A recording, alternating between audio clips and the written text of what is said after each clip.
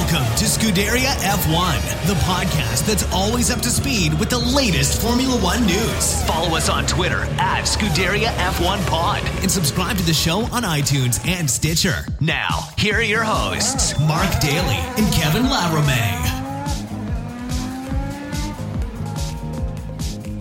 Hey everybody, what is up? Welcome to the podcast that is always up to speed with Formula One here on the Overtime Media Network. Mark Daly here, welcome you back to the show. And yes, after months and months and months and after more days and weeks that I care to remember, we are finally ready to go racing in just a couple of hours. FP1 is going to get going at the Red Bull Ring in Austria, and just can't wait to get back to racing. It's just as simple as that.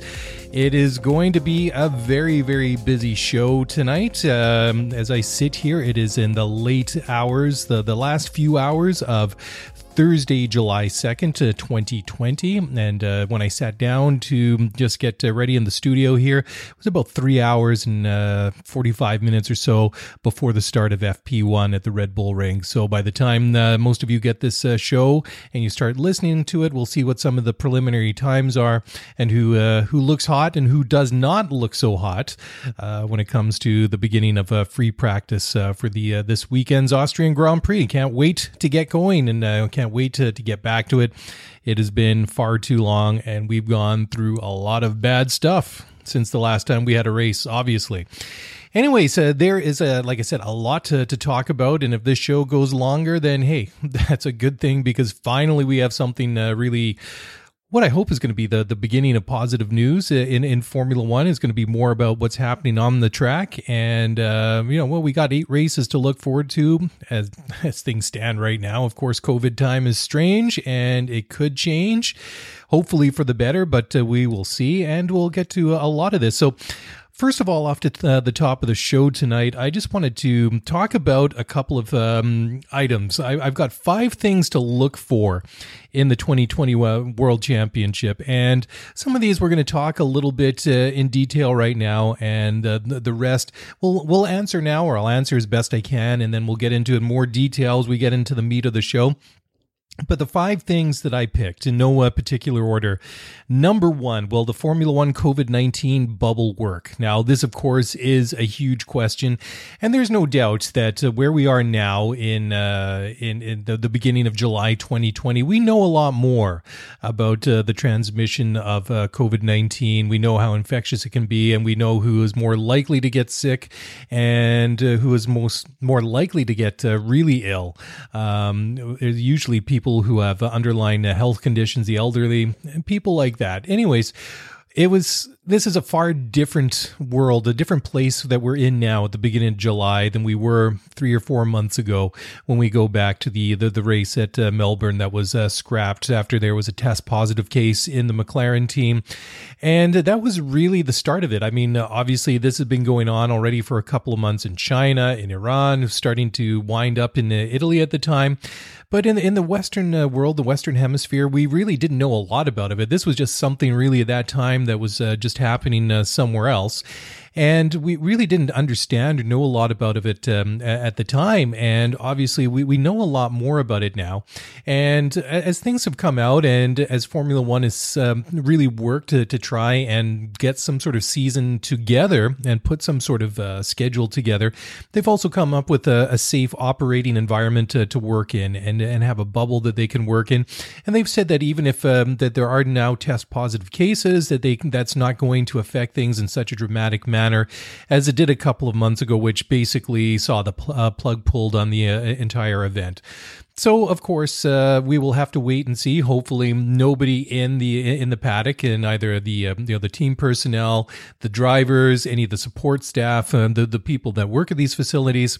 Of course, we don't want to see anybody getting sick with anything at any time. So let's just hope that the protocols that they have implemented with physical distancing and everything else, the reduced amount of people in the at the facility, at the races, on the track, in the pits, just everything that they've implemented has actually worked. Now, the second talking point or thing to watch this year in 2020, which teams are going to surprise us? Now, this can go either one of two ways. Which teams are going to surprise us in a good way, or in a bad way? Are some of the big teams going to stumble? What with the enforced layoff, the furlough that we saw, and the factory shutdowns that everybody went through for a couple of months back in the spring? And on the flip side, are there going to be maybe some dark horses that come out of this that we won't know, right? We will have a better idea on Monday. And I mean, this is really no different in many ways than the first race of the year that we'd see in normal circumstances. It's just that this is maybe more amplified, more of it's probably a bigger deal or something that's going to get our attention more just because of all the weirdness that we've been through. So has this enforced layoff, has this really affected some of the good teams in a bad way? Are they going to stumble? Are we going to see them not be where we expected them to see? And are we going to see maybe some of the midfield teams or some of the teams that we don't expect to see higher up in the grid or finishing higher up in the points? Are we going to see something like that reflected in at least in the opening rounds of the 2020 World Championship? Now, the same thing, this is kind of, I mean, I put in 2 and 3, it could be 2A and 2B, because the second part in the lead on from that equation or that question is which drivers are going to surprise us, either good or bad. Which drivers are going to rise to the top, and are they going to be some of the guys like your Charles Leclerc's, your Lewis Hamilton's, your Max Verstappen's, for example? Are we going to see them maybe not in their peak form to start the year? Of course, it's the same for everybody. Not everybody's had a lot of time in the car or the simulator. And I mean, it's a long time ago since these guys were seriously throwing these cars through their paces back at Barcelona at winter testing in February. I mean, that's almost, it's 4.5 months ago, right? I mean, they usually test there about the middle of February. We're at the beginning of July now. So it's a long time since these guys were really ramping up and really were in the best preseason preparation that they could be to get the 2020 season underway. And of course, between then and now, a lot has happened. Some of these guys have been able to test in some of the older spec cars. Of course, that's a little bit different, but I mean, a 2-3-year-old car, whatever spec that they were using. In Formula One terms, I mean, that's like me jumping into a car that's 10 or 15 years old. Okay, maybe I'm exaggerating a little bit, but you get my point, right? I mean, these cars evolve so differently. I mean, this year is going to be a build on from last year, obviously, what with the new regulations. This all is going to be an in-between year anyways. But anyhow, it is going to be interesting to see how these guys do once they get back behind the wheel. And then I guess also what might be interesting will be any of these guys that took part in the e-racing series, like Alex Albon, who else? Lando Norris, Charles Leclerc. Is that going to do anything, or was that just a bit of fun? I would think it's more the latter rather than the former, but who knows? It would be kind of cool, and it was certainly a good way to pass the time and get a little bit of our racing fix, even though they did that.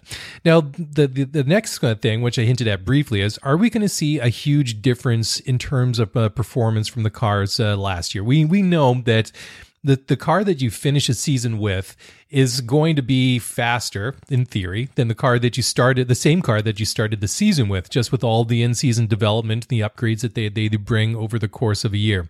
Now, it is going to be interesting because this season being a season like none other, and it's just going to be strange. I mean, we're kind of like in this was always going to be an in-between time, but now it's going to be even more so. It's going to be prolonged because we're going to see the extension of these regulations, not from this year, but also into next year, and then with the eventual introduction of the new specs and regulations in 2022, which seems like a hell of a long time from now, which is still basically, about 18, 20 months away from we are right now. I mean, I know we're looking with a lot of excitement towards 2021.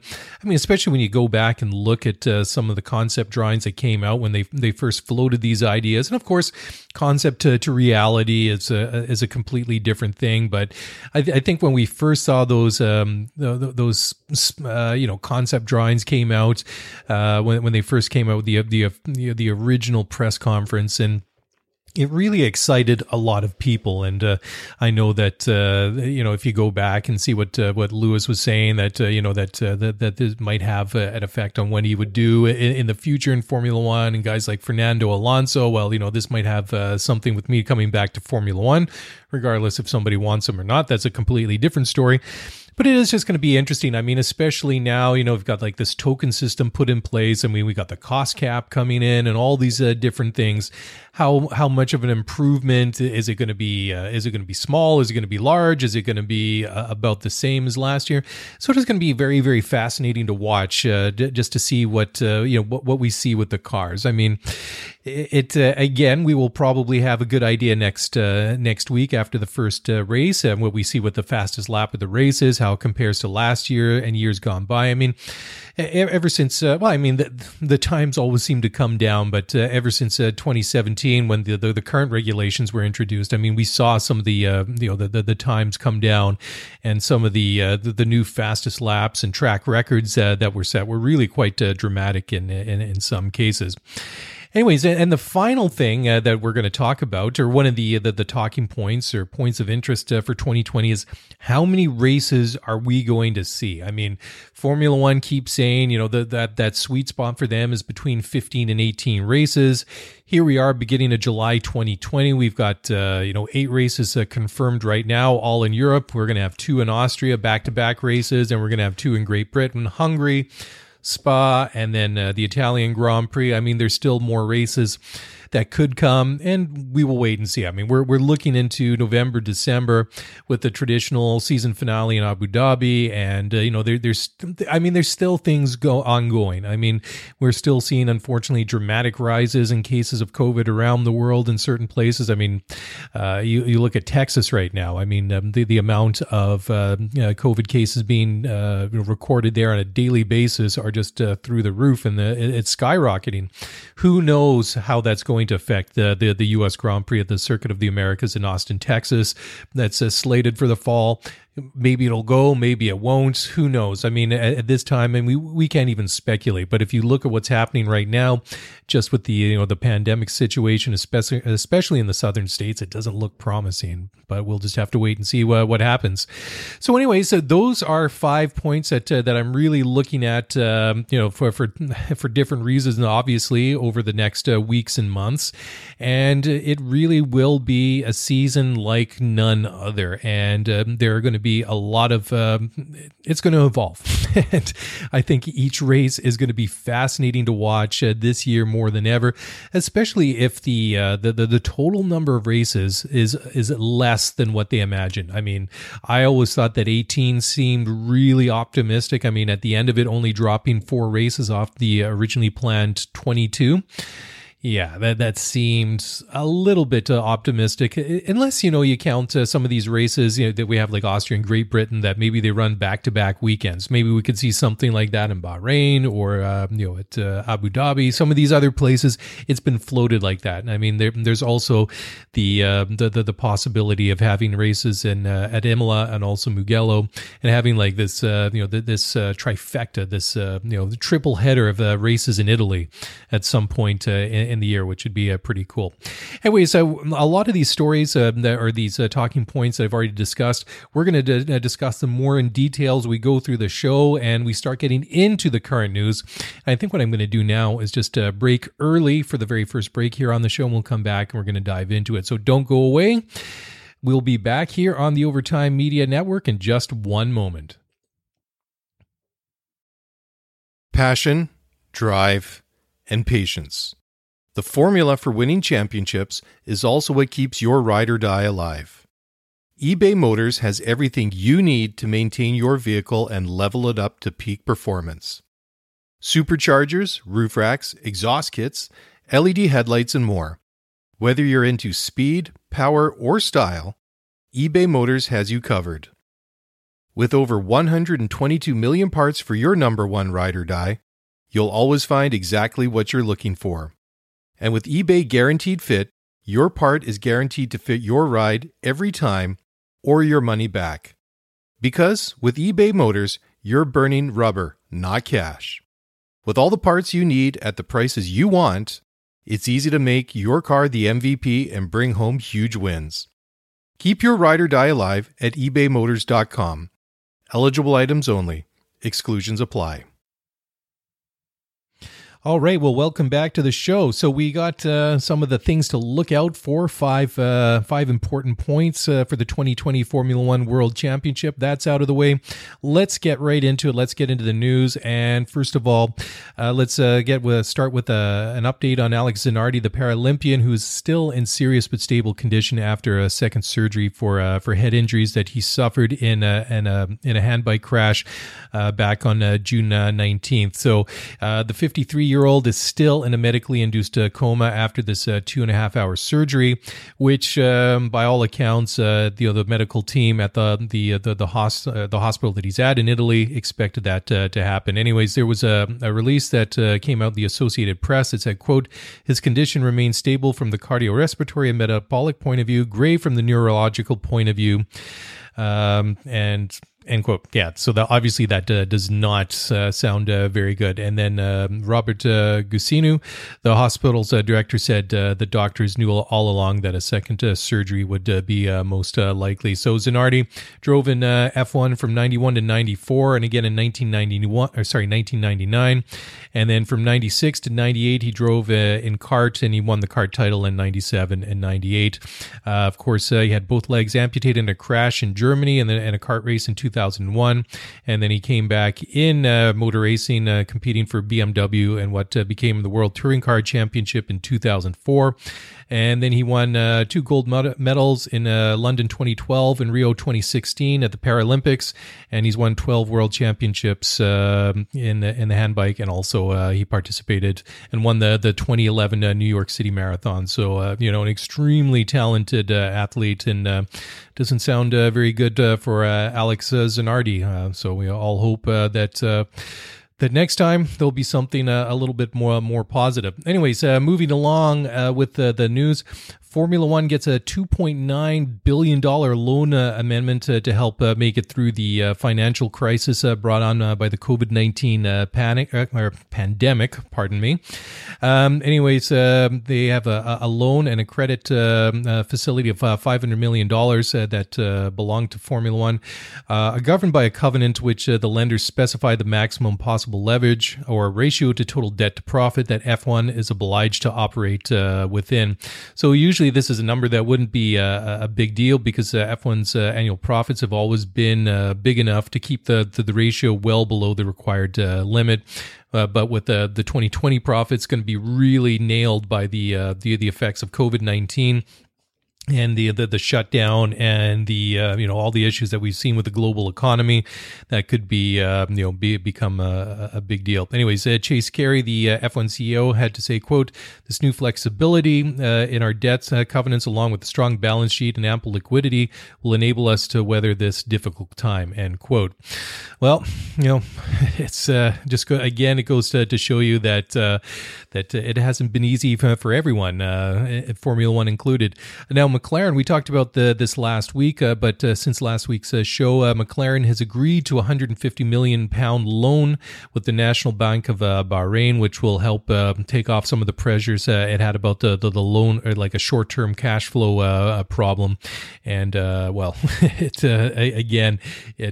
hasn't been easy. Anyways, there was a court document that was released that said, quote, "The proposed transactions will enable the group to access the additional liquidity that is required to ensure that the group can continue as a going concern into 2021. This will provide a significant benefit to the creditors of the group by preventing a cash flow crisis and a value-destructive insolvency," end quote. That's a bit of a mouthful. Anyways, the National Bank of Bahrain issued a statement to the stock market there back on Monday of this week, saying that the loan had been agreed, signed, sealed, and delivered, and all that. And anyways, the statement went on to say, quote, "The National Bank of Bahrain hereby confirms that to the markets that the final documentation has been signed and all the necessary approvals have been granted in relation to a £150 million financing facility," end quote. So that's good that McLaren has the funding that they need, for the time being, and it kind of takes a bit of the financial pressure off. All right. Well, let's talk about some of the things we might see this weekend and some of the things we know we're going to see this weekend. But Mercedes has upgraded their engines, the power units for the Austrian Grand Prix this weekend. And that's also going to be applicable to their customer teams for Racing Point and Williams, getting the new spec power unit after the Mercedes made some further reliability fixes to the engines. So there were some cooling issues with the MGU-H at the first test, and this was fixed for a second session after there were two bearing failures, and this was a problem they actually addressed way back before the non-event at the Australian Grand Prix. So the power units have been sealed and fitted to the cars in Australia. Were not officially used as the cars never actually left the pit lane. So the season's allocation of power units starts fresh, starts counting this weekend in Austria. So there you go. Anyways, it's funny though. I mean, you never really equate reliability issues with Mercedes. I mean, there's only a couple of times that immediately come to mind. I mean, one was the double DNF in Austria. What was it, 2 years ago, when both Lewis Hamilton and Valtteri Bottas just didn't finish the race, which was bizarre. And I think it was the first double DNF for mechanical reasons I think they'd had since the 1950s, which is a heck of a long time. And again, something that you really don't see very often. I mean, another one, really significant one, is when Lewis had an engine failure back at the Malaysian Grand Prix in 2016. And for me, that was one of the key moments that I think that I wouldn't say it was the nail in the coffin of Lewis's title challenge back in 2016, but it certainly just tilted the balance of favor a little bit more towards Nico Rosberg, because I mean, Lewis did go on quite a run after that. I mean, he pushed Nico Rosberg right to the very last corner of the very last race of the year at Abu Dhabi.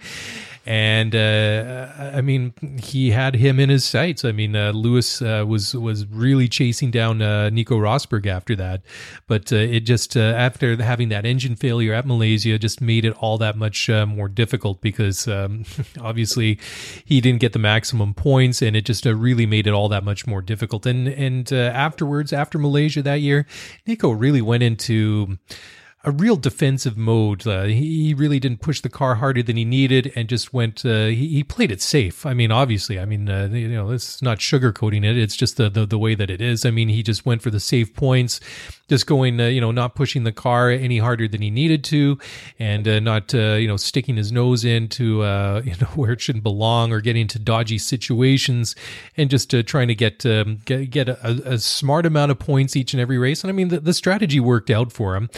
I guess his fans probably would have wanted to see him put the hammer down and really, finish a lot stronger than that. But I mean, he was a lot more strategic about it. And Lewis, I mean, he was going to fight a lot more. I mean, Lewis never gives up at any time. And certainly he wasn't going to give up that year. So, I mean, just a couple of instances of Mercedes reliability issues.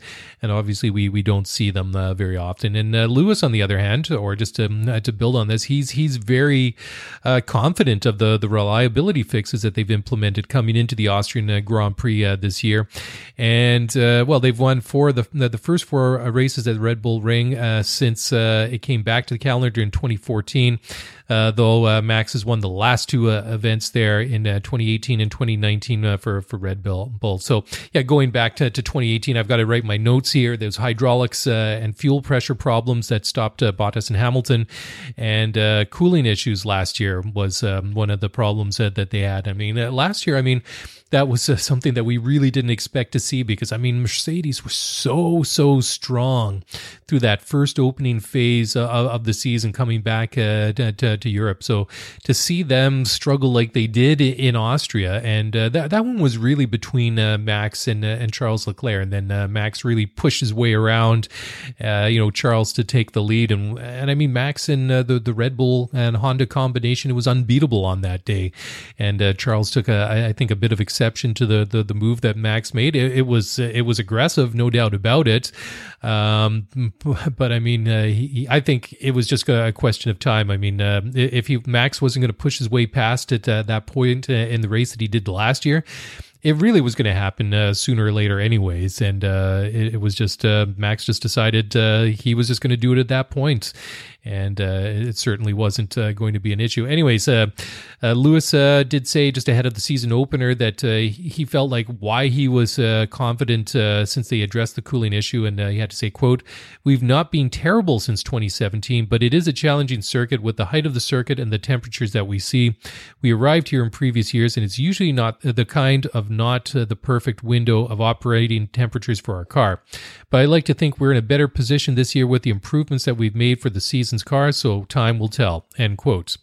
So yeah, I mean, that is interesting, that he's so forthcoming in saying that the track itself just really isn't, within the proper operating temperatures. It just really isn't, ideal for the Mercedes. And, again, and I've said this for years, that it's hard not to, to bet against them. And pardon me. And I was texting back and forth with a couple of friends here earlier this week, and they said, well, what's your bet for this weekend? I said, Mercedes are going to win it. Top three. I said, I'm going, Hamilton for the win, and then Verstappen, and then Bottas to finish off the podium. I know they've had their issues there in the couple of years, but whenever they have problems, and especially they've had all this time to focus on knowing that they're going to be coming into Austria, knowing the issues that they've had there in the past couple of seasons, I just have a real issue in betting against them, because every time I think that they're not going to get it done, they get it done. And they've done this historically, that they've gone away from a situation that has not been ideal for them, or where they've come up a little bit short, and they've gone and they've buckled down and they've focused and they've come back and they've just been able to get it done, and usually in very impressive circumstances. Anyways, Ferrari, they're going to be running a testing spec car in Austria, and they're going to have a big update package when we get to the British Grand Prix in a couple of weeks. Team principal Mattia Binotto said that after the lockdown break, the team decided to take a big change of direction to find more performance in the SF1000, and in doing so, they just knew that the updates would not be ready for the car in the first couple of races of the season. So the time that they had after the mandatory factory shutdown, as well as the new coronavirus protocols that have, well, I mean, it's impacted everyone. I mean, you can't go in any business or store at any place around the world right now that hasn't been affected to one degree or another. It doesn't matter if you're going into a restaurant to pick up some food, or going to get your groceries, or whatever it might be. So this is also, it's compromised. The word that the Binotto used, it compromised the pace of work at the factory in Maranello. But he said that it would have been counterproductive to keep pursuing the original concept that they had for the SF1000 after it was a disappointing outing in testing.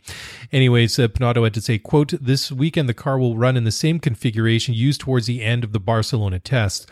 This doesn't mean that we've been twiddling our thumbs in the very limited time of just 5.5 weeks in which we are able to work on the cars because of the stringent procedures involved in working around the pandemic, as well as the total shutdown of activities required by the FIA in agreement with the teams. The truth is that the outcome of these tests led us to take a significant change of direction in terms of development, especially on the aerodynamic front.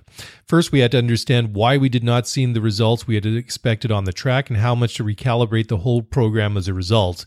It would not have been counterproductive to continue in that direction that we had planned, knowing that we would not have reached our goals. Therefore, we decided to come up with a new program that looked at the whole car, knowing that not all of it would be ready for the first race. Our first race is to introduce the updates at the third race at July 19th at the Hungaroring." So, in quote, pardon me, got my notes wrong, so go looking at the quote. So yeah, not looking at the British Grand Prix, looking in a couple of weeks from now in Hungary to get these updates on the car. So anyways, Binotto did go on further to say they haven't completely given up on the current package on the car at the moment, and he says that Ferrari understands what the car is doing better than they did earlier. And he did go on to say say it's not the fastest package, and they knew that going to Australia, and that still hasn't changed. But they have some different characteristics at Spielberg at the Red Bull Ring compared to Momelo at Barcelona, and also the temperatures that we're going to see this weekend obviously are going to be a little bit different than we saw back in February at testing. Anyway, so I think what I'm going to do now, just looking at the time, no, we'll go ahead a little bit now. I was going to just go on to a couple of different things, but I was just going to look at some of the times actually from last year. So the things that we know about the Red Bull Ring, some of the basics, it is 4.318 kilometers or 2.683 miles in length, 10 turns. The fastest lap was set in 2018 by Kimi Räikkönen in the Ferrari SF71H, and that was a 106.957. So, that is, a very, very fast time. I mean, if you go and take a look at the fastest lap that was set last year, it was on lap 60 by Max Verstappen. He said a 107.475. So obviously quite a bit off of the pace. If you go back to FP1, Lewis said a 104.838 in FP1. So, I mean, of course, running probably pretty light on some pretty soft compound tires. FP2, Charles Leclerc, his fastest time was a 105.086.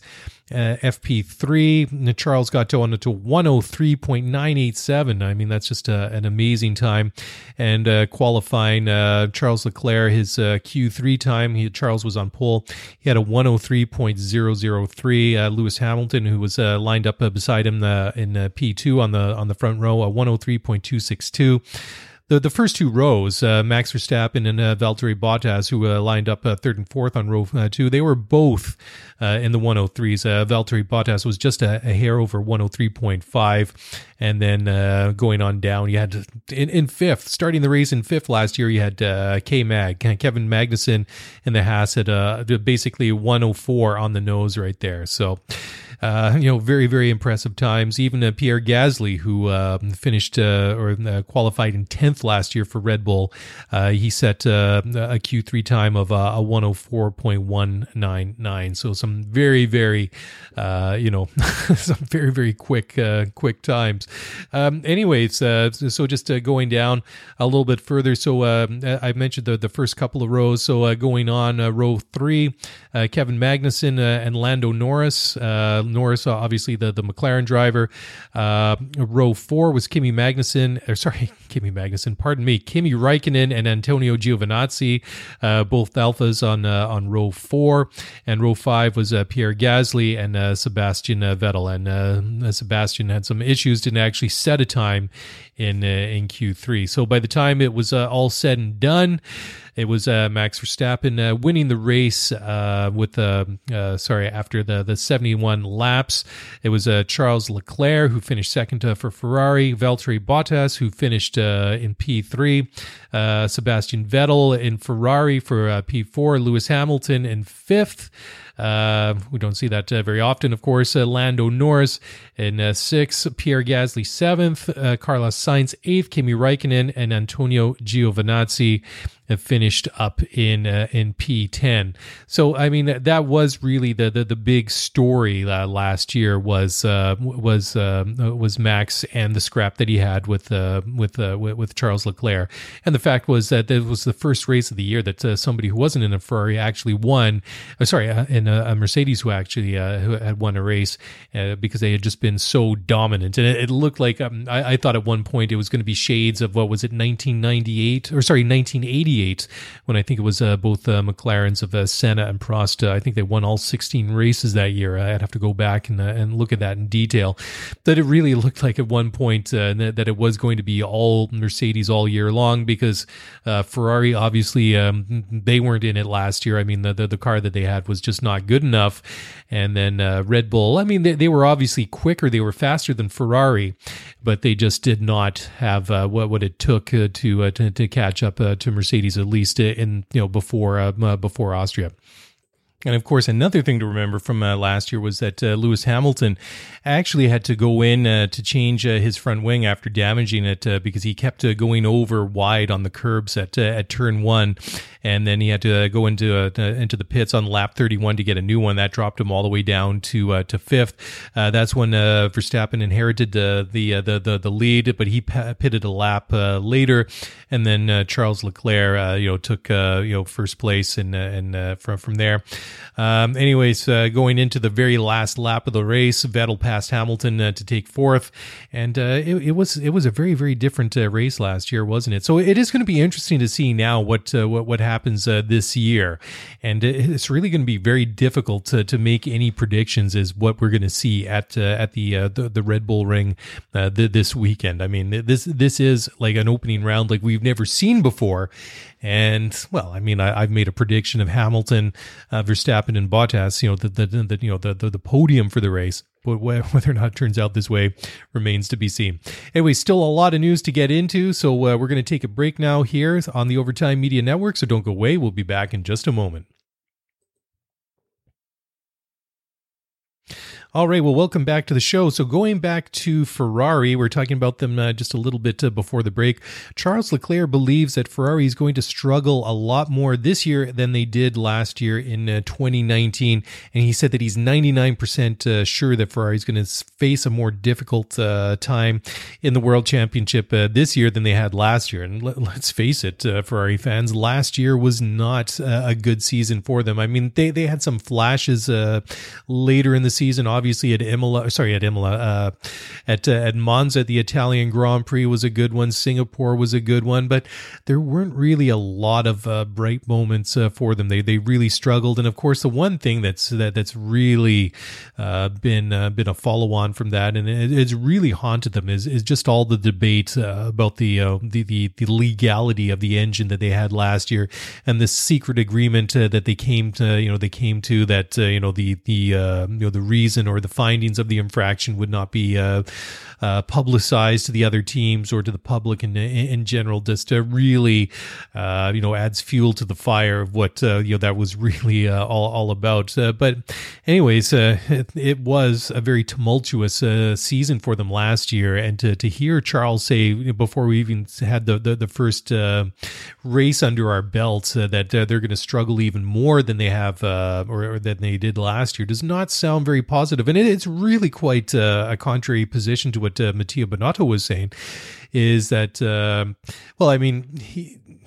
he didn't come out and say it was going to be like a great race, a great season. But I got a bit of an impression that he expects more, or he expects the team or the car to do better once they introduce this big upgrade package that's going to come in a couple of weeks at the Hungarian Grand Prix, and then going on to Britain, Monza, and Spa later in the summer. So it is interesting though. But compared to say Red Bull and Mercedes, they are a little bit further behind. And Charles had to say, quote, "I think it's going to be a very challenging season for us. It's definitely not going to be easy. We still have this question mark, and we will have to wait for qualifying to be sure about what we say, even though we are 99% sure that we'll be struggling more than last year. I think after the testing, we knew more or less that we are not where we wanted to be, especially on the qualifying pace. Then there's been this whole situation with the coronavirus. Everything was closed. Once they reopened, we reanalyzed the data with a small amount of time we had, and I think we decided to make a step back and analyze where the issue is coming from first, then to work on the issues. That's where we're at the moment. We've tried a different route for Budapest," end quote. Now, Sebastian Vettel said that he was quite interested and intrigued to know where Ferrari is going to line up and compare to their rivals this year after what he said was a disappointing showing in preseason testing in Barcelona. And Seb had to say, quote, "I think after the test in Barcelona, it was clear we were not where we wanted to be. Obviously, we were excited to go to Australia and see if it was true or not. I think it will be in the same way if it is true for us here. It will be interesting to see where we are to get an answer in that, and then we have to take it from there. I think at this stage, also, it is unknown how long the season would be.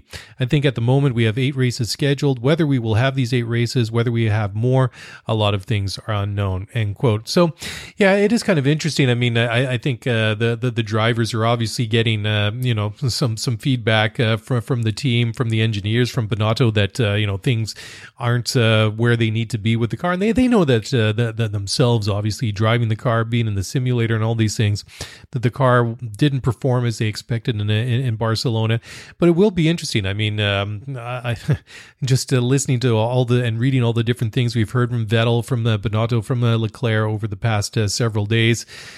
If they get onto the podium this weekend, I think that might be a bit of an unexpected surprise compared to a lot more of the sort of positive things we're hearing from Red Bull and from Mercedes. But again, this is really a season like none other. And there are so many unknowns going into this, for everybody, right? So we really have to analyze and reflect after next week to see exactly how they do and, how they lined up from where everyone else. Now, Romain Grosjean said he is very concerned about the lack of upgrades introduced to the car at Haas this year.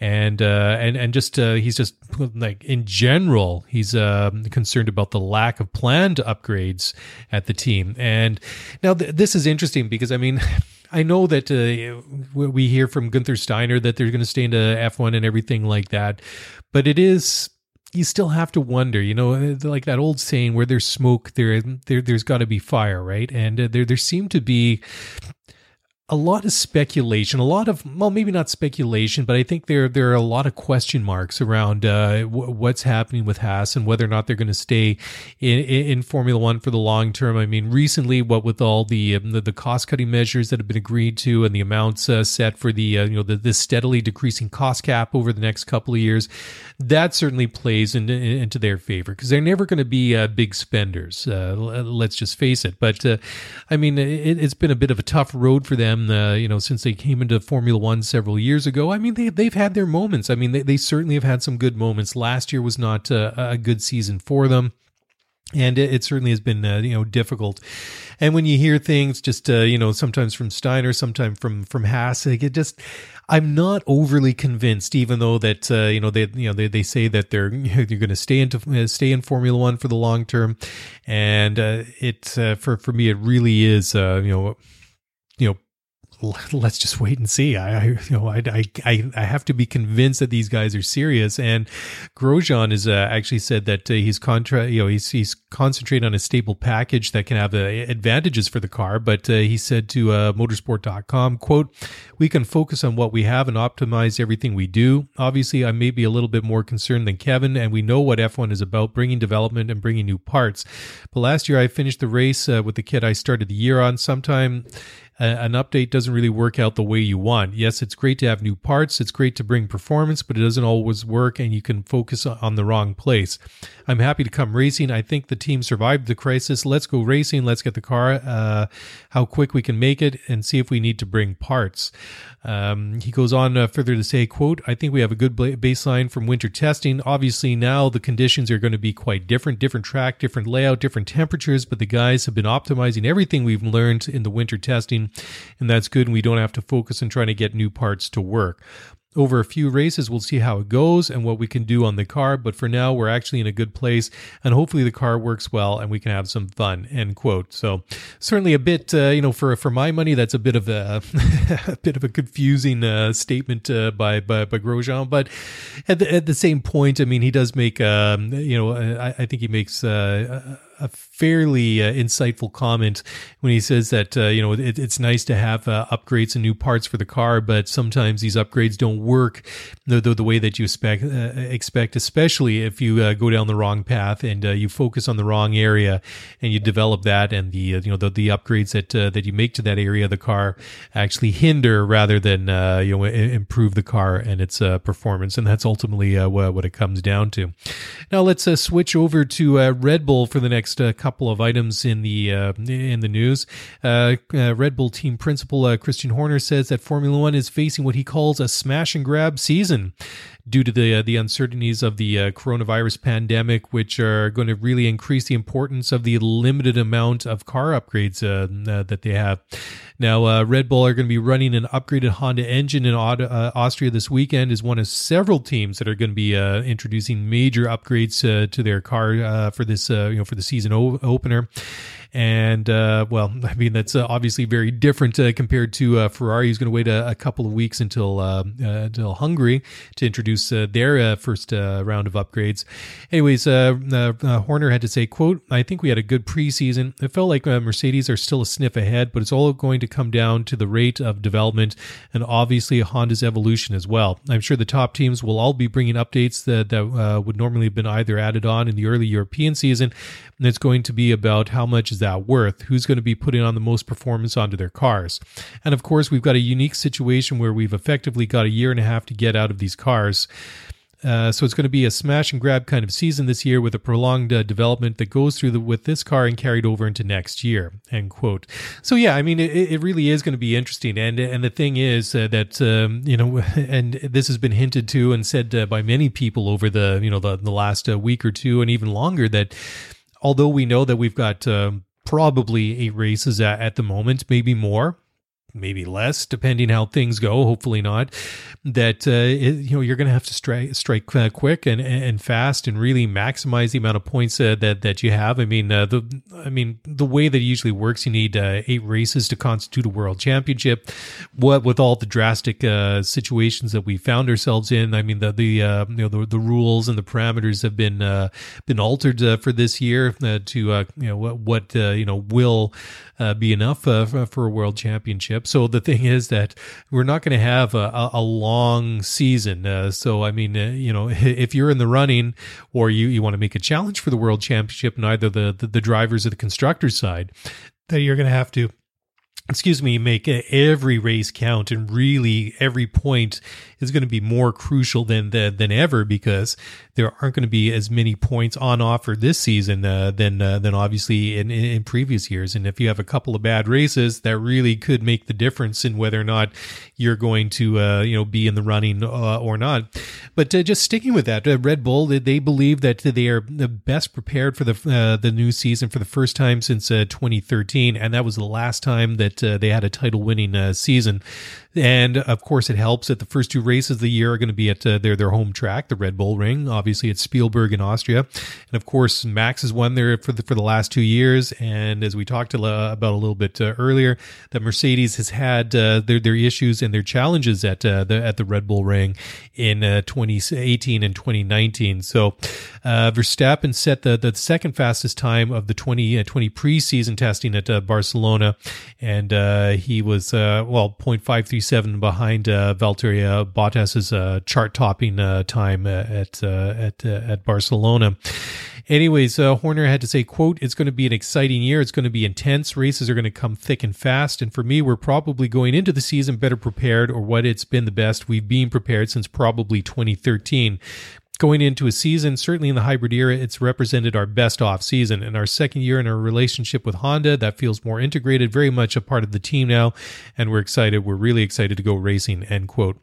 And that really is another thing that I think really to watch this year is just the what are we going to see in terms of improvements in the Honda power unit. And last year, I think was really interesting because Honda had said all along after they announced that they were going to be the new engine supplier after Red Bull said that they were not going to be going with a new deal with Renault's power units in 2019. And Honda came in, they said their benchmark was to keep them on the same level in 2019 as they were the season before with Renault power. And certainly I think that they did. And even though they didn't really win many more races last year than they had previously with Renault, I just felt like there was a slight edge in performance. I mean, certainly they were better than Ferrari in many races in the opening half of the year, and even though they weren't fast enough to catch Mercedes, they had leapfrogged Ferrari. I mean, Ferrari obviously didn't help themselves. I mean, the car that they had last year just wasn't good enough. It was a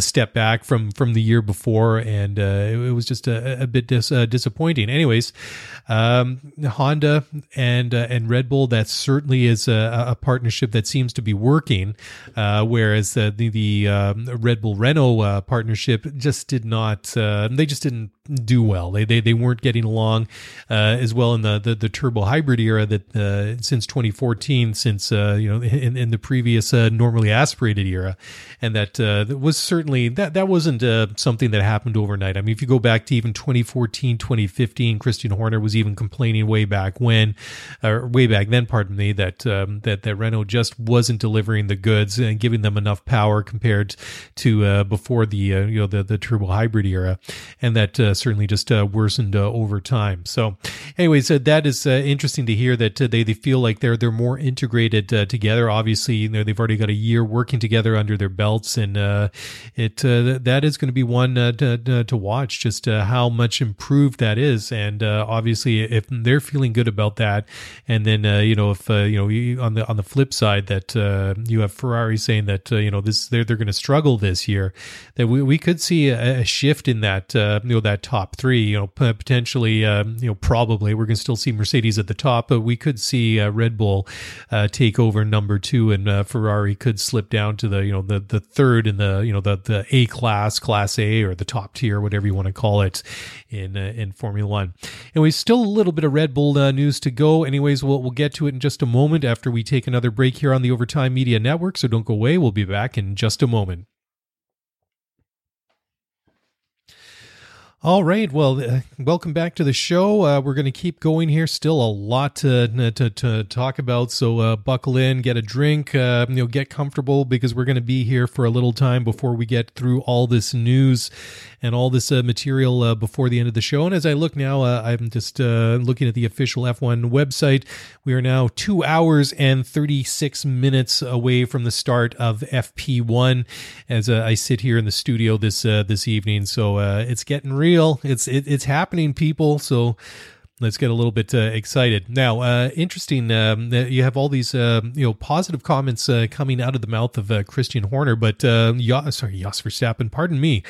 Jos Verstappen certainly has not had much time in the Red Bull simulator this year, but also that's not a surprise, but surprisingly, his son Max, who is obviously a current Formula One driver and the rock star at Red Bull Racing, says that he has had 0 days in the Red Bull simulator, as well as driving a Formula One car during the coronavirus lockdown, and that's thanks to the travel restrictions in Europe. So Max lives in Monaco, said that the combinations of leaving Monaco early on and just the quarantine rule changes in the UK recently, a 14-day isolation rule left him he said to prefer to stay at home. He wasn't able to do it. So he was not able to take part at the filming day that Red Bull had last week, and he said he couldn't do any simulator runs.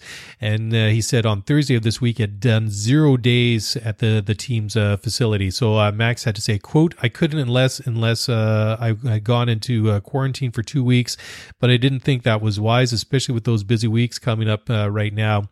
And in the end, I've been in the simulator often enough, of course, because we didn't know what was going to happen then, what track, so no. And of course, we were in lockdown, so I couldn't get out of Monaco that easily," end quote. So who knows? Max, he doesn't believe that the lack of having maybe as much simulator time and taking part in the filming day, he doesn't really believe it's going to be a big disadvantage to some of his rivals. And he says this 2 weeks quarantine thing just for 50 or 100 kilometers in the car for a filming day wasn't really going to be a justification for it, and wasn't really going to make a big difference. I mean, he's been obviously in Formula One for a couple of years. He knows the track well. He's driven the car this year's car in Barcelona. So I think a lot of these guys are going to be in the same place this year. But yeah, I mean, it just goes to show you all these travel restrictions and self-isolation orders for international travelers, even within Europe, has been a big thing. Anyways, just going back to the upgraded Honda power unit that they're going to run with Red Bull this season. Christian Horner had to say, quote, "We have an engine upgrade as we essentially introduce what would have been the engine number 2, which becomes our first engine. So in all aspects of the car, there's been an awful lot of work to go into it, and it's been a race against the clock to get those updates onto the car since the reopening of the factory at the beginning of June. We don't really know where we stand going to Austria, and of course the car would have been developed. There have been updates at the first European races at Zandvoort and Barcelona, and there would have been further updates for Montreal.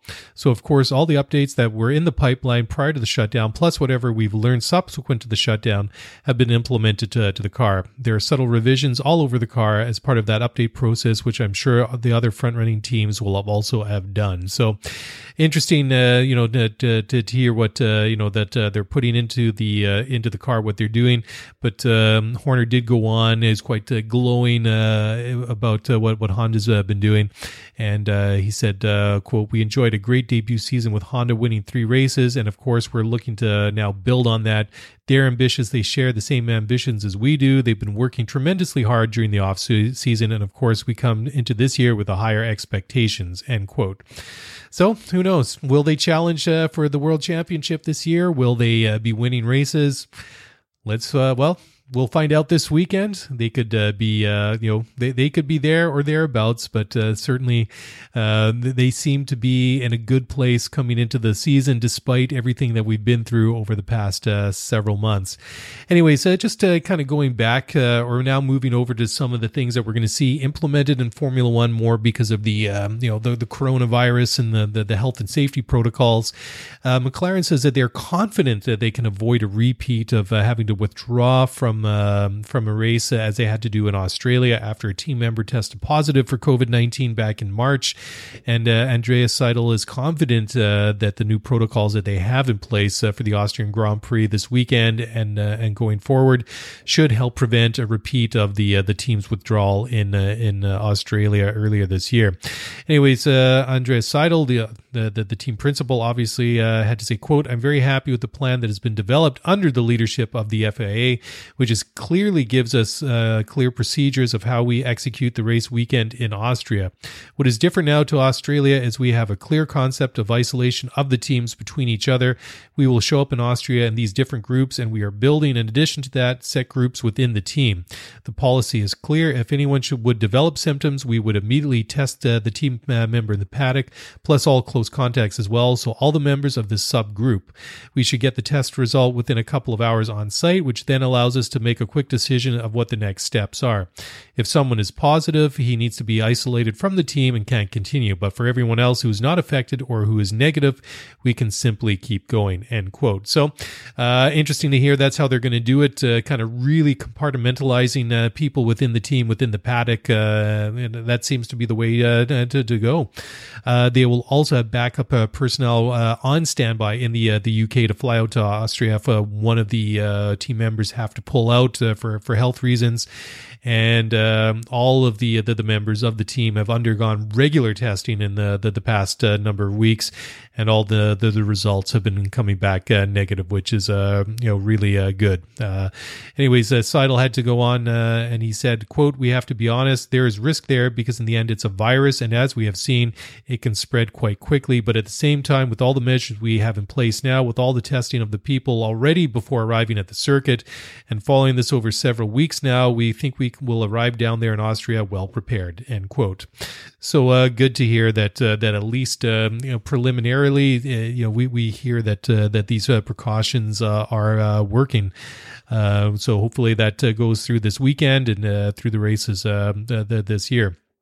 Anyways, social distancing is also going to be an issue for the position of track marshals at the race compared to, basically every race that we've ever seen.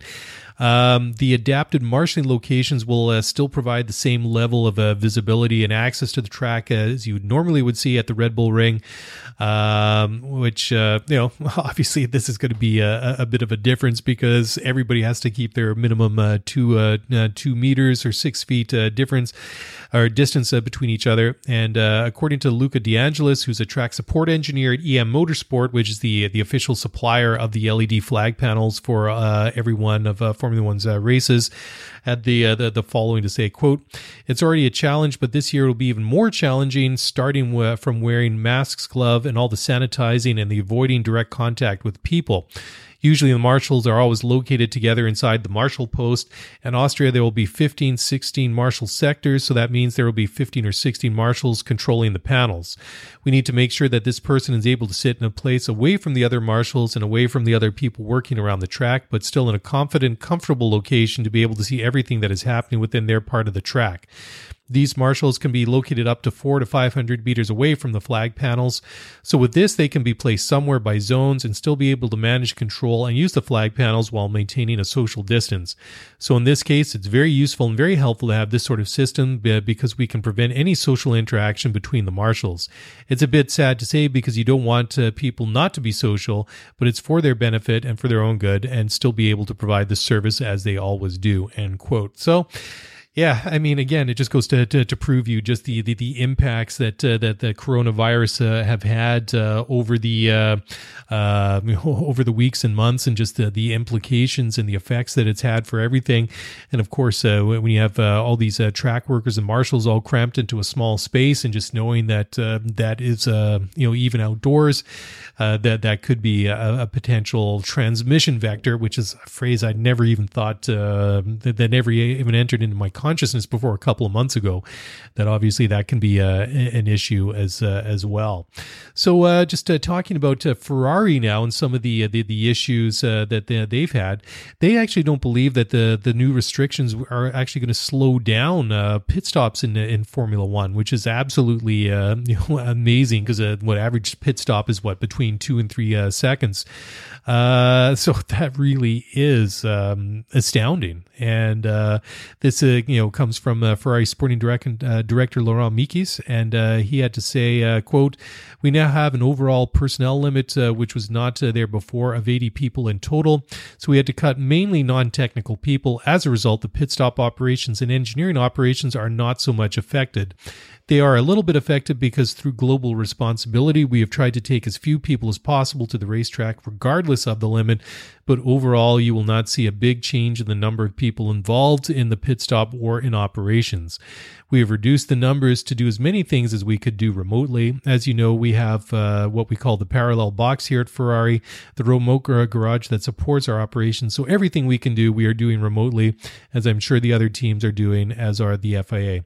But as far as pit stops are concerned, you will see the same operation there," end quote. So, well, proof will be in the pudding. We'll see this weekend. Is it still going to be a couple of, between 2 and 3 seconds? Sounds like that's absolutely going to be the case. All right, time here for another break here on the Overtime Media Network. Don't go away. We'll be back in just a moment.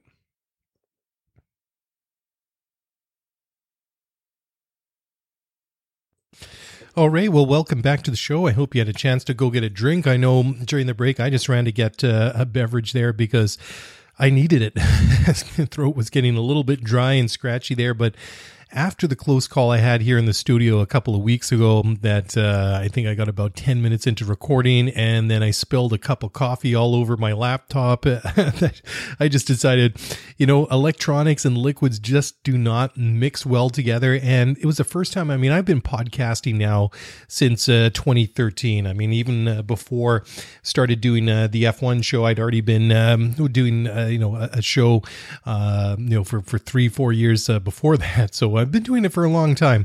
I never had an issue before, but I just felt like didn't want to take that chance again. Anyways, needed the break, needed the drink, and ready to go here because we still have quite a few things to talk about. So let's get right back into it.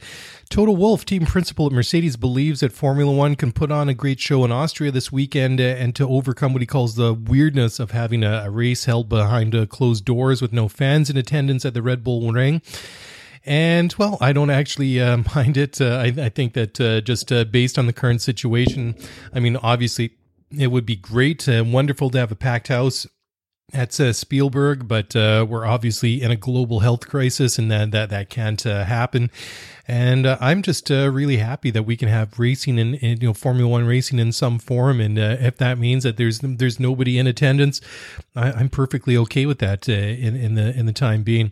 Anyways, Toto Wolff said in an F1 vodcast this week, quote, "I think we know what to do. I think we know that protecting our staff and everybody who attends is the main priority. But equally, it's new ground. We've never been in this situation. We're talking about a lot of bubbles, less interaction with the other teams, you guys, the media, and the fans. And that will be a new experience. F1 has always been able to take out the positives. And if we're able to provide a great show on Saturday and Sunday, I think it's going to compensate for the weirdness," end quote.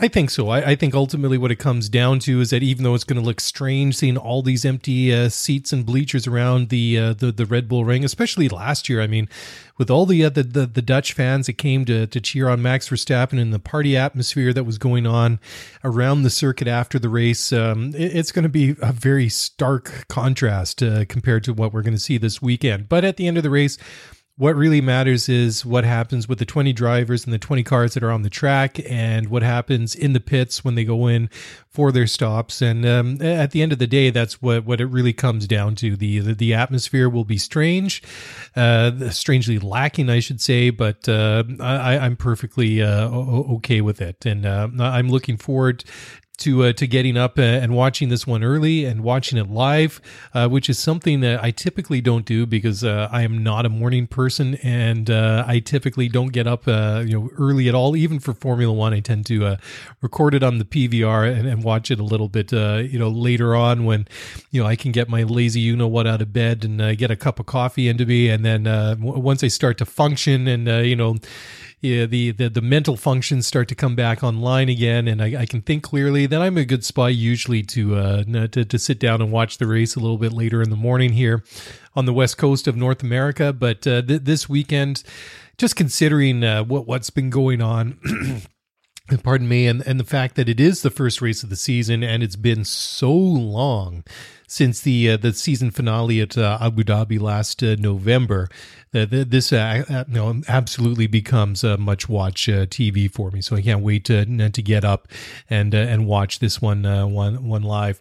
Anyways, Ross Brawn, the motorsport director to Formula One, says that Austria still will be exciting without the reverse grid that they were talking about implementing. Anyways, obviously we have the back-to-back race weekends this weekend and then next weekend on July 12th. And this is going to be the first time in Formula One history that a circuit has held multiple rounds of the World Championship within the same season. And obviously we're going to duplicate that next month in Silverstone with the British Grand Prix and the 70th anniversary Grand Prix as well. So, I mean, they were talking about shaking up and changing the format for the second race in Austria by running a reversed grid sprint race on Saturday instead of qualifying. But the teams they just didn't unanimously support it, and Mercedes were just flat out rejecting the idea. Anyways, Braun had to say, quote, "We introduced the concept of a qualifying race, which was based on the reverse championship order, and then that would take you through the main event, which would be the race on the Sunday.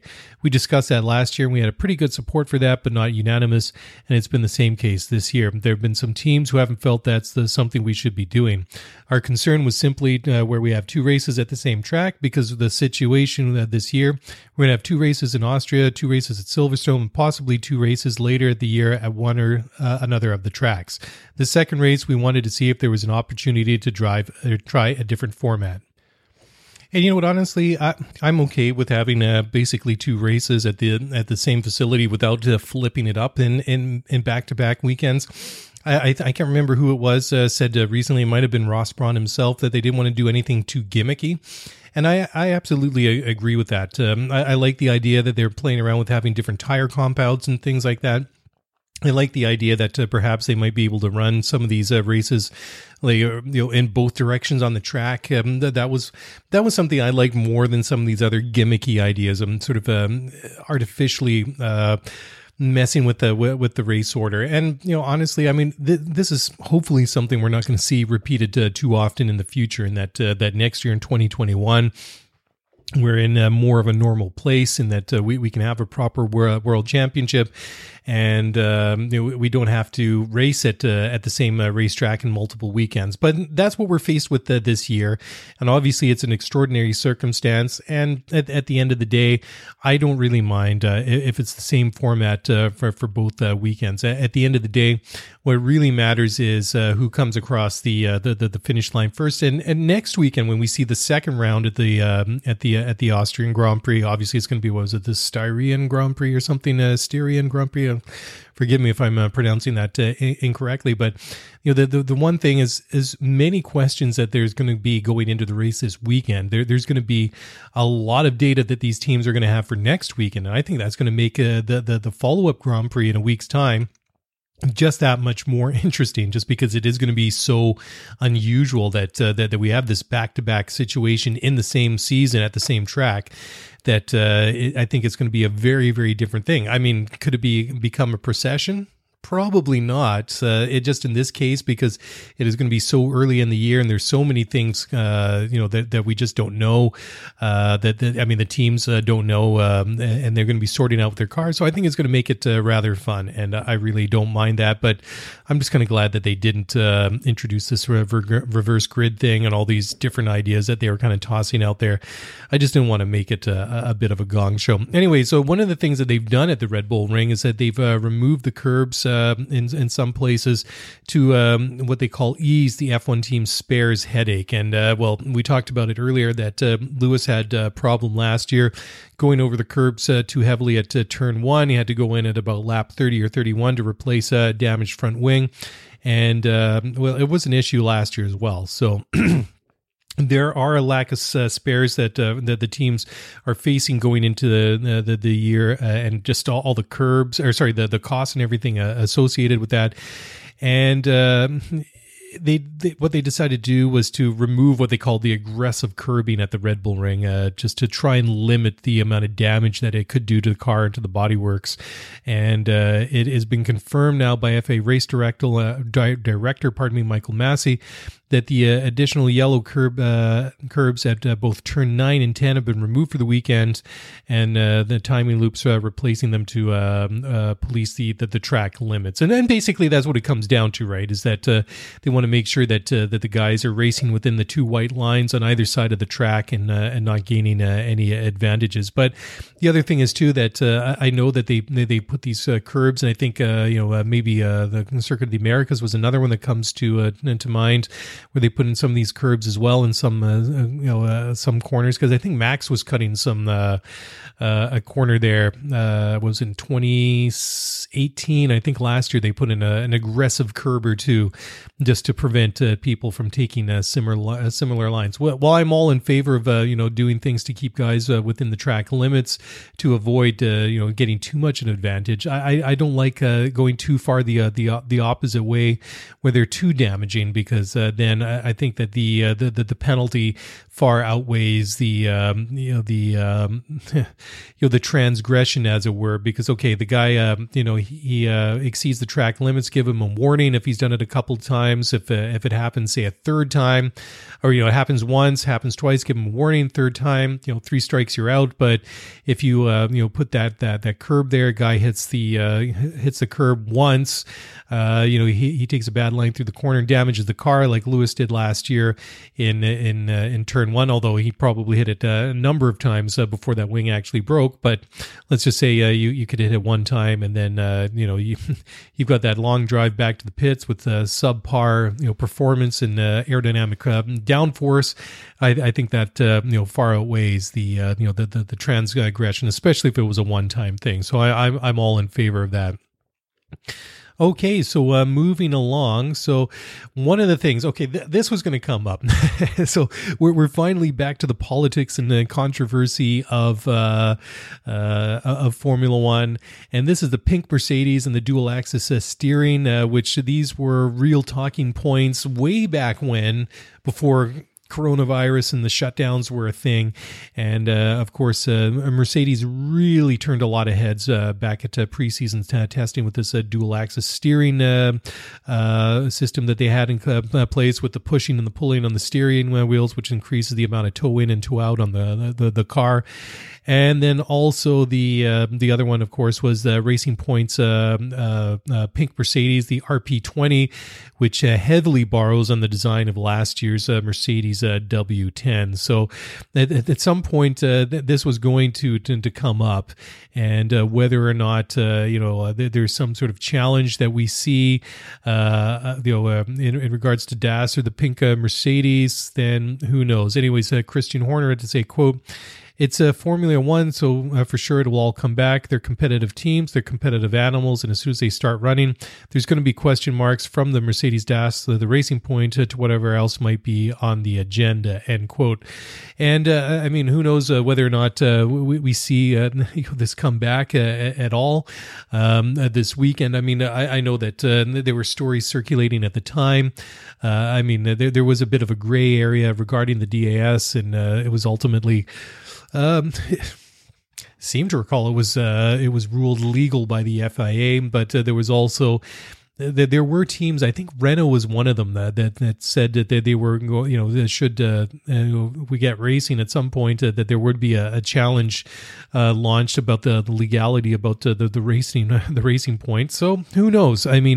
We've seen that before. We've seen teams launch or complain or launch I guess a complaint is the best word to do it. About the legality of one car or another for whatever reason, and it could very well pop up again this weekend. And wouldn't that be fun? Wouldn't that be something to talk about in a different light for the first time in a long time? Anyways, McLaren said that burning tokens won't stop them from making performance gains this year. Pardon me. And they said that they need to turn up the development on their car this year, and because switching engines from that next year will not prevent it from making a performance jump. And of course, this is the last year that McLaren are going to be running Renault engines. They're switching back to Mercedes powers for next year, but Formula One has frozen the car designs into 2021 before we have the big introduction in 2022.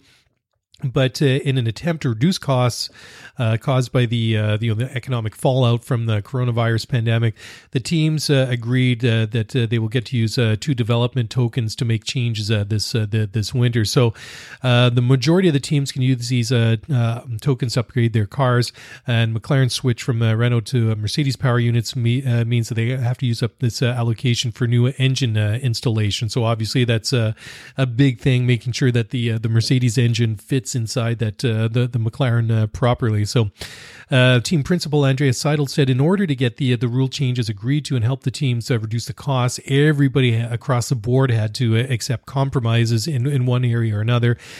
And McLaren knew that there would be a downside to getting some freedom to push on with this Mercedes switch. And so anyways, Seidel had to say, quote, "At the beginning of all the conversations we had at the beginning of this crisis, together with the FIA, with Liberty and the other teams, it seemed the mission impossible to agree on the regulations. There had to be some compromise in the end, which we agreed to. And in the end, everyone had to make certain compromises or commitments in order to make this happen. For us, it's kind of a compromise, but in the end, it's a compromise I could accept and I'm happy with. We definitely think that with getting the Mercedes power unit into our car, we will make a step forward with the overall car performance next year, and I'm happy with that." End quote. Well, that obviously that is the big thing, and if you can maybe take a look at another example, the one thing that they've really Christian Horner keeps saying that has been successful about the partnership with Honda last year. It was just amount of the teamwork and the integration that they had between Red Bull and Honda to really mate the power unit with the chassis and really make it like one integrated system. And I always thought that was an interesting statement by Horner, because I always felt like that there was more of a divide between them and Renault. It felt like that there wasn't as much design and compatibility between the Renault power unit and the Red Bull compared compared to when they switched with Honda. So obviously McLaren and Mercedes are looking at some sort of partnership like that.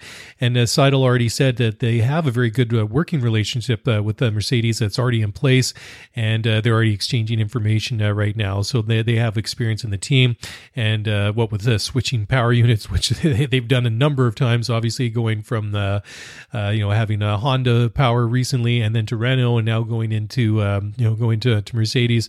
They've done this a couple of times over the past several years, so they're going to be doing it again. But obviously, I guess you can kind of make the argument they've kind of gone up the evolutionary change a little bit from Honda to Renault to now to Mercedes. I mean, obviously Mercedes have had an awesome power unit over the past several years, and I don't want to make Honda sound like they're horrible. I mean, they're not. I mean, they're obviously getting much better, but obviously they were not in a great place when they'd partnered before with McLaren in the most recent times, and that is a completely different discussion for a completely different day. But it'll be interesting to see how the McLaren Mercedes partnership goes, because obviously there's a lot of good memories and a lot of race wins there between the two of them. Anyways, time here for another break on the Overtime Media Network and the show that never ends. Don't go away. We'll be back in just a moment. All right, well, welcome back to the show. And sticking with McLaren, Andreas Seidel said there was never a risk of the team being able to race in Formula One next year, despite the financial difficulties that the parent company has had over the last several weeks.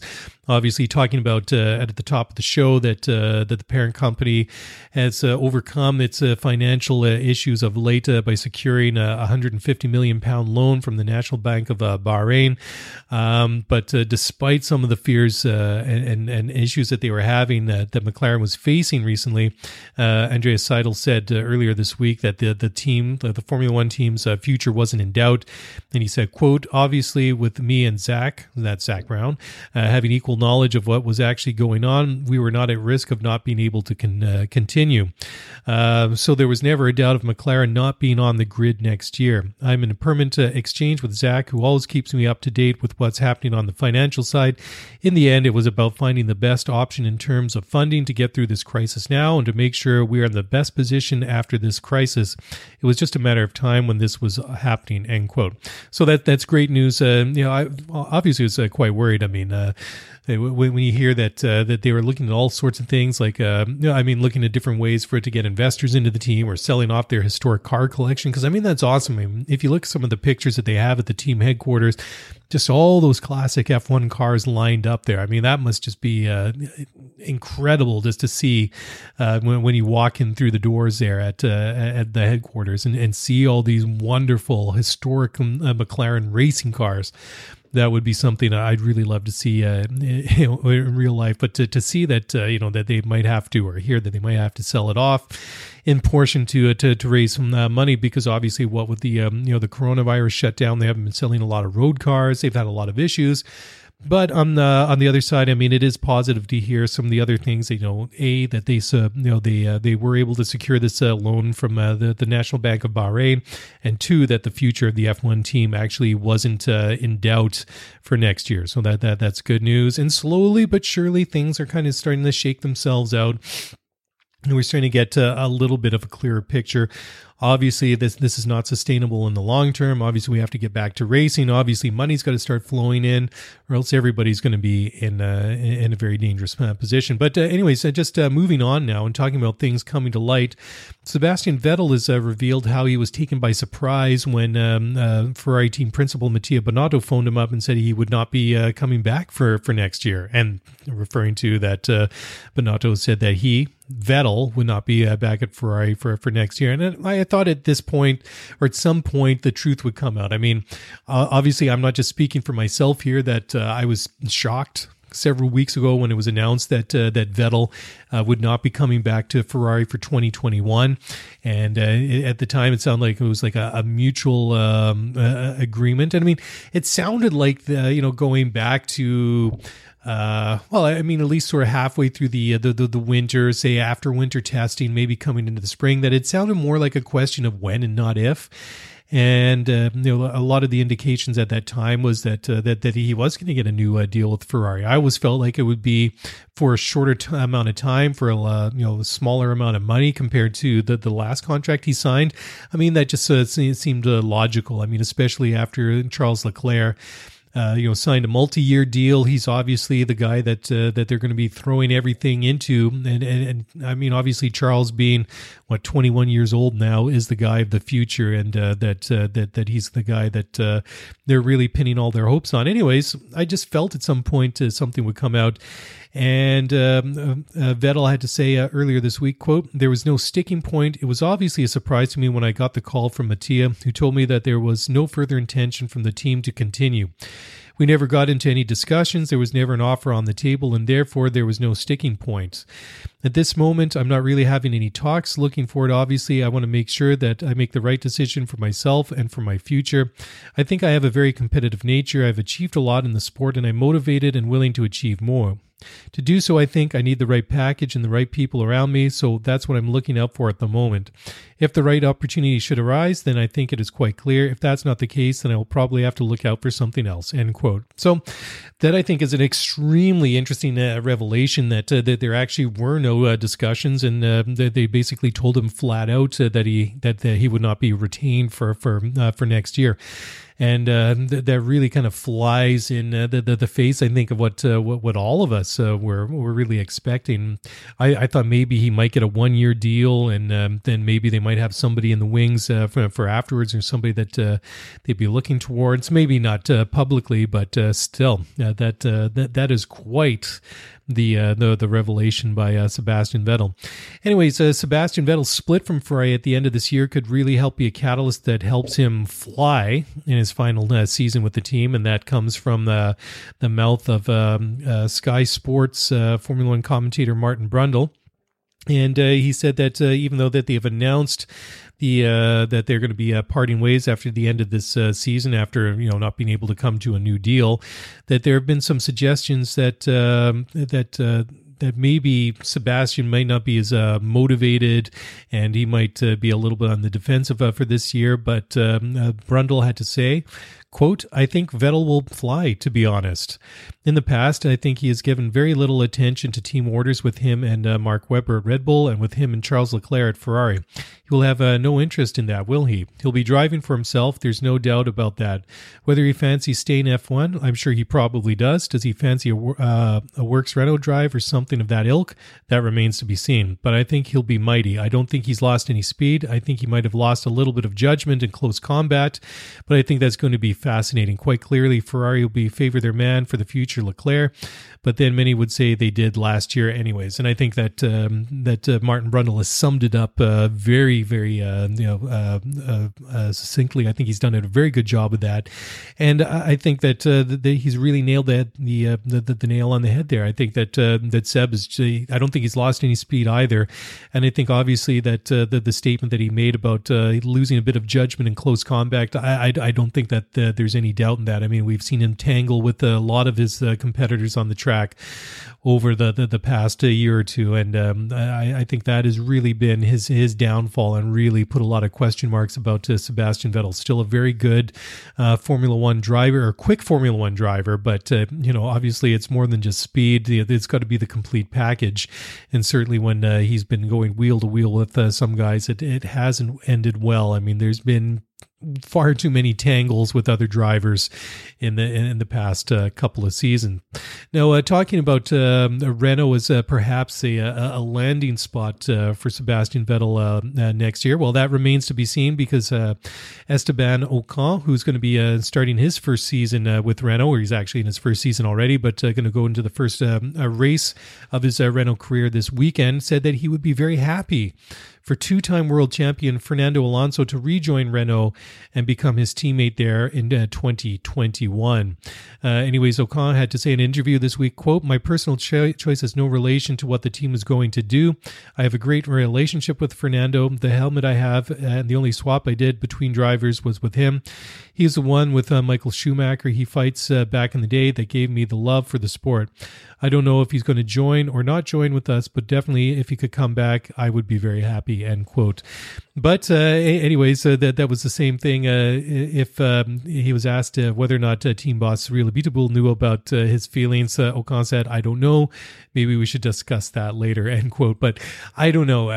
I know that Fernando has left the door open to Formula One for quite a long time, and he said that if the opportunity should come back, and whether or not whether things were attractive to him in Formula One at the time, those were the couple things. But I mean, Renault, that could be a possibility, but he's burned a lot of bridges in Formula One, and I don't know.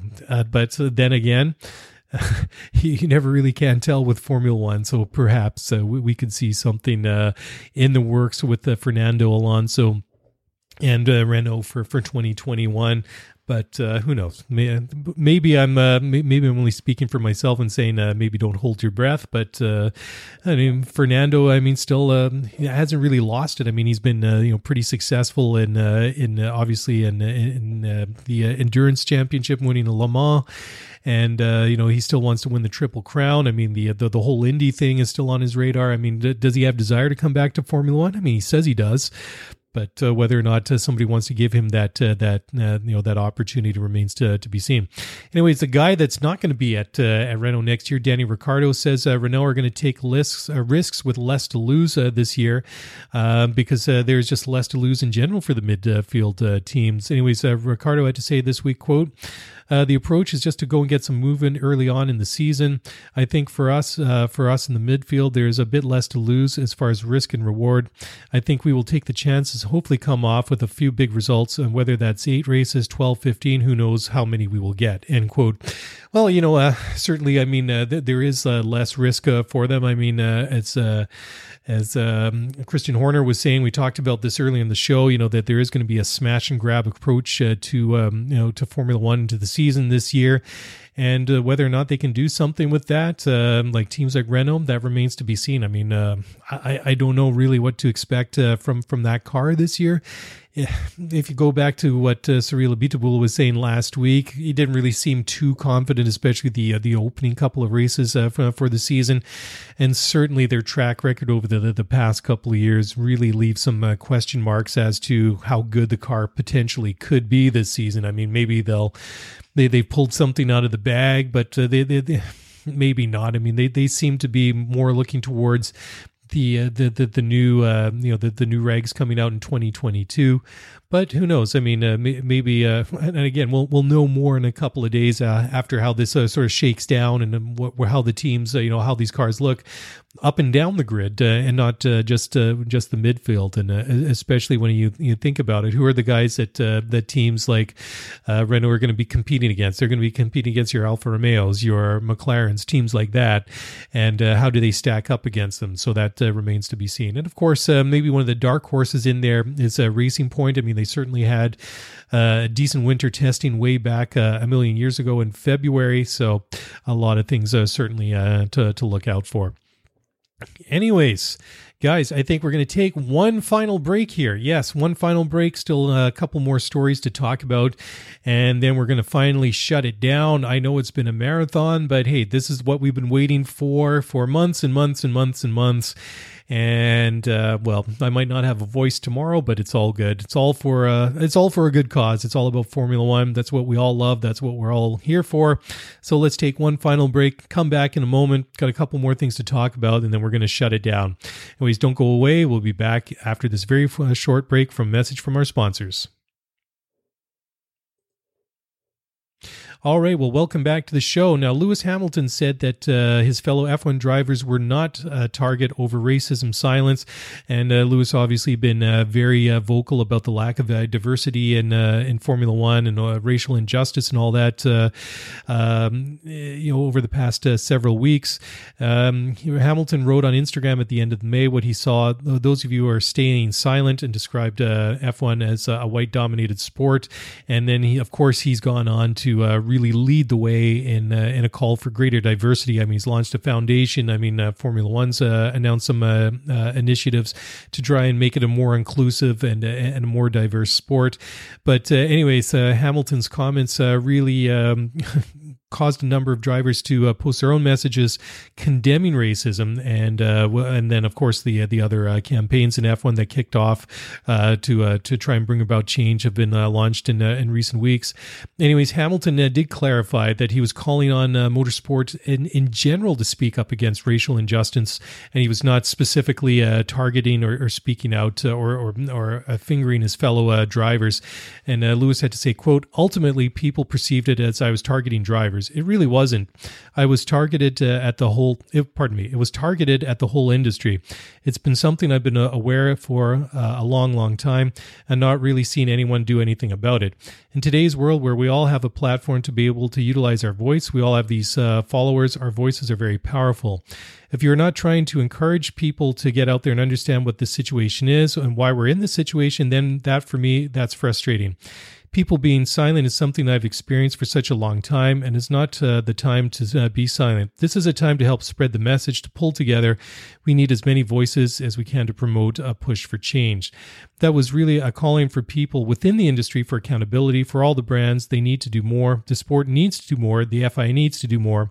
We all need to do more, and that's what the message was really all about, end quote. And again, Lewis, he's really putting his money where his mouth is. He's really getting out there and really leading the call for that. And he's also unveiled a new black helmet design with the Black Lives Matter message on the back instead of the "Still I Rise" slogan he has on the back of his helmet. It says "Still We Rise," and then he's got the Black Lives Matter logo on there as well. So Lewis really going out there, and Mercedes has also changed their livery as well into all black in the W11. It looks really, really good for an obviously really, really good cause. And McLaren has done the same thing as well to help support diversity. And they've also changed their paint scheme on the MCL 35 for this weekend's Austrian Grand Prix. And again, it looks really good. So they've got a rainbow on the halo, and when the rainbow colors also feature on the side pod.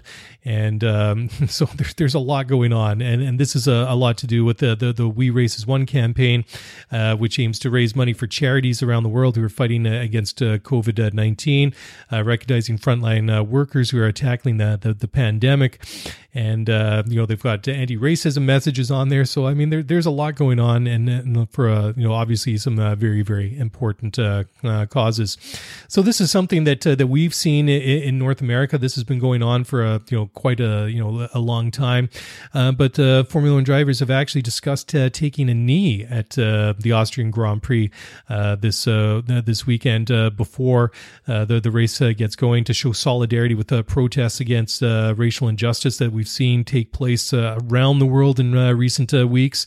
And again, this is probably a bit of a spin-off of the We Races One campaign, targeting inclusion and diversity within motorsports. And of course, like we were just saying, I mean, Lewis is doing a lot.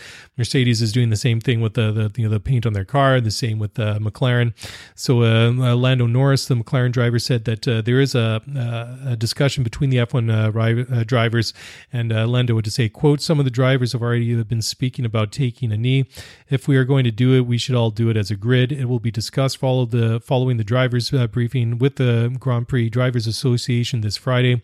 We will do whatever we can to show that we care and we respect everyone. We will do what is right when the time comes," end quote. So it would be good to see, and it would be nice to see everybody speaking out. But again, what really matters is the I guess the future, the fallout, the knock-on effects from this. I mean, gestures can be one thing, but what we really need to see is some sort of ongoing change that, it just isn't taking a knee or just changing the color on your, on your car for a couple of races or a season or whatever.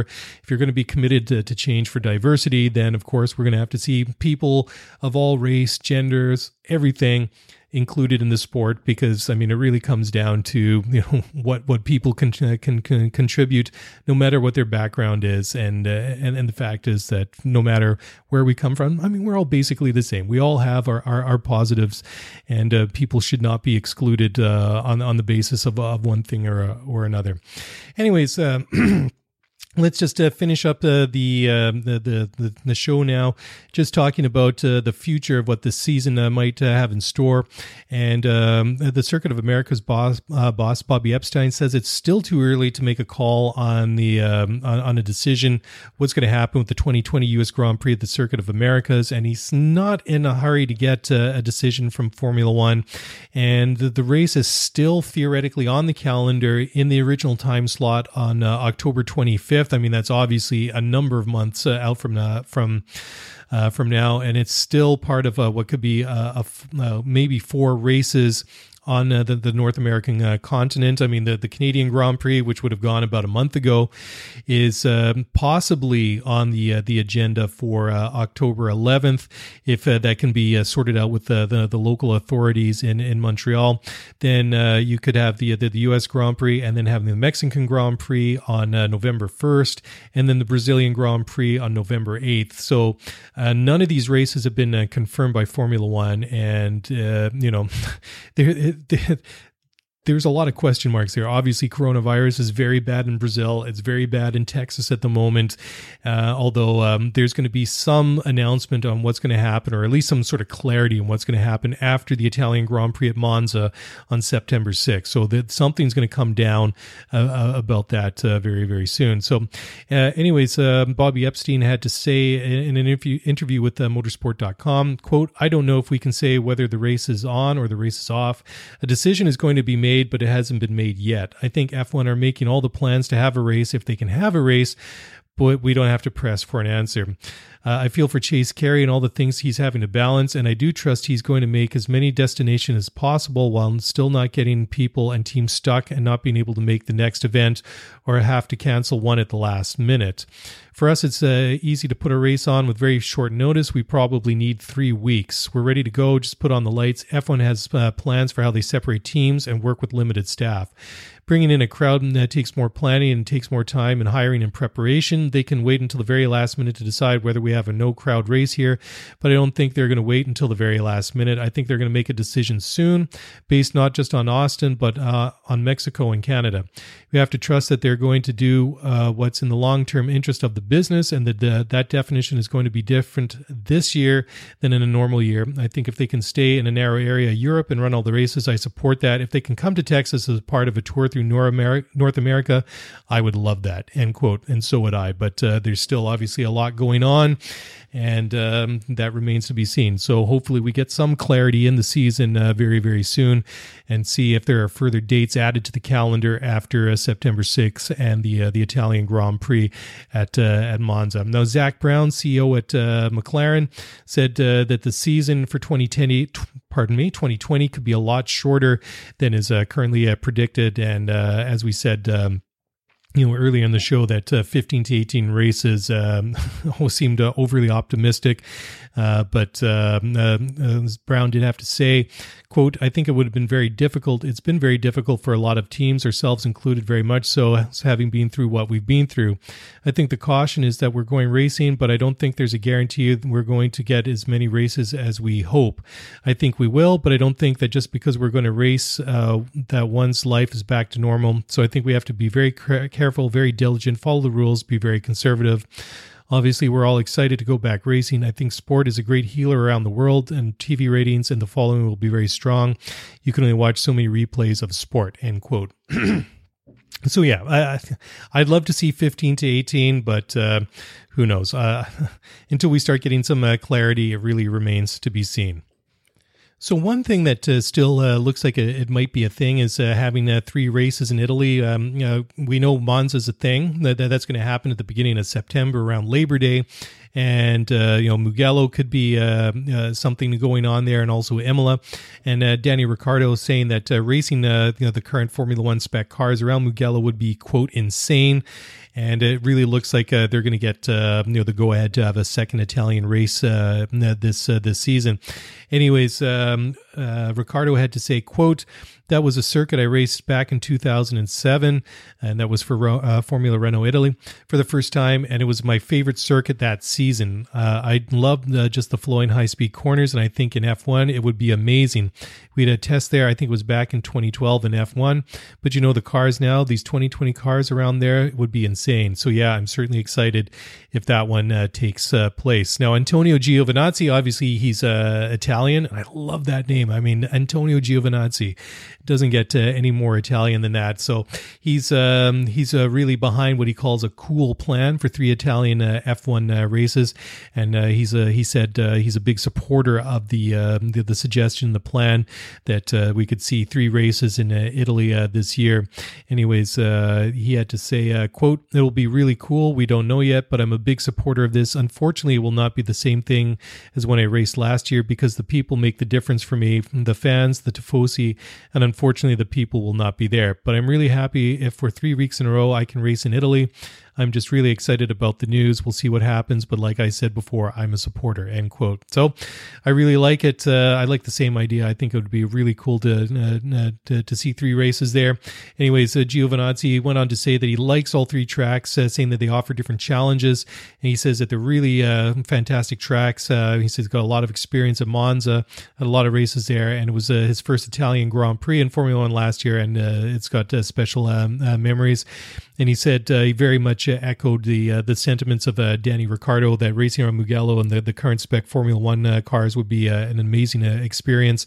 And just the history at Imola it's a really fast track and narrow, and so they've all got different characteristics. So it'd be really cool and really fun to see all of those races going on there. So finally, we're just going to get to it now.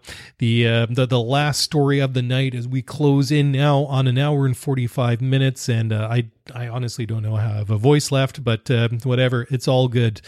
Anyways, the police in the UK. In Northamptonshire have warned the public to stay away from Silverstone when we have the British Grand Prix and the 70th anniversary race at Silverstone next month, saying that fans and their presence from trying to come and watch the closed door event from some of the vantage points near to the circuit could jeopardize the races going ahead. Anyways, there was a statement issued by the Northamptonshire police saying, quote, "The event organizers have put strict and robust measures in place to minimize the risk of infection and to protect the race personnel, event staff, and the local community. Any uncontrolled gathering of people in the area would not only compromise the event, but the entire Formula One season." End quote. And then this is backed up by Stuart Pringle, who's the boss of the British Grand Prix. He had to say, quote, "The British Formula One fans are the most passionate in the world, but we ask that they do not attempt to travel to the Silverstone area over the first 2 weekends in August. 2020 is unique, and so many sacrifices have been made by so many. However, as a motorsport community, we must work together to avoid compromising the Formula One season and help Silverstone protect its neighbors," end quote. So, hopefully that, people, take the warning and stay away. I know that we all want to see the cars up close in Silverstone. We know how passionate the fans in Great Britain are, and Silverstone is always an awesome, atmosphere there. I haven't been to Silverstone. I mean, I've got plenty of family in Britain, but that's just one place I've never actually gotten to actually see a Formula One race. I'd love to do so as soon as possible. Love to get there one of these days and see Hamilton mania and see the crowd go crazy after a Lewis win. But maybe it's definitely not going to happen this year. Who knows what's going to happen in the future? But anyways, it's all good. Anyways, that is it. I'm completely ended my rope here. It's been a marathon tonight, but it's been completely worth it. Thank you guys for downloading and listening to the show. You want to get in touch, send me a tweet at ScuderiaF1Pod or send me an email at ScuderiaF1Pod@gmail.com. That's it. That's a wrap. Enjoy the race this weekend. I'm going to be watching it live. I'm going to be doing a show right afterwards. So look for that to drop sometime on Sunday or Sunday night. And until then, enjoy the race. Talk to you soon. Bye for now.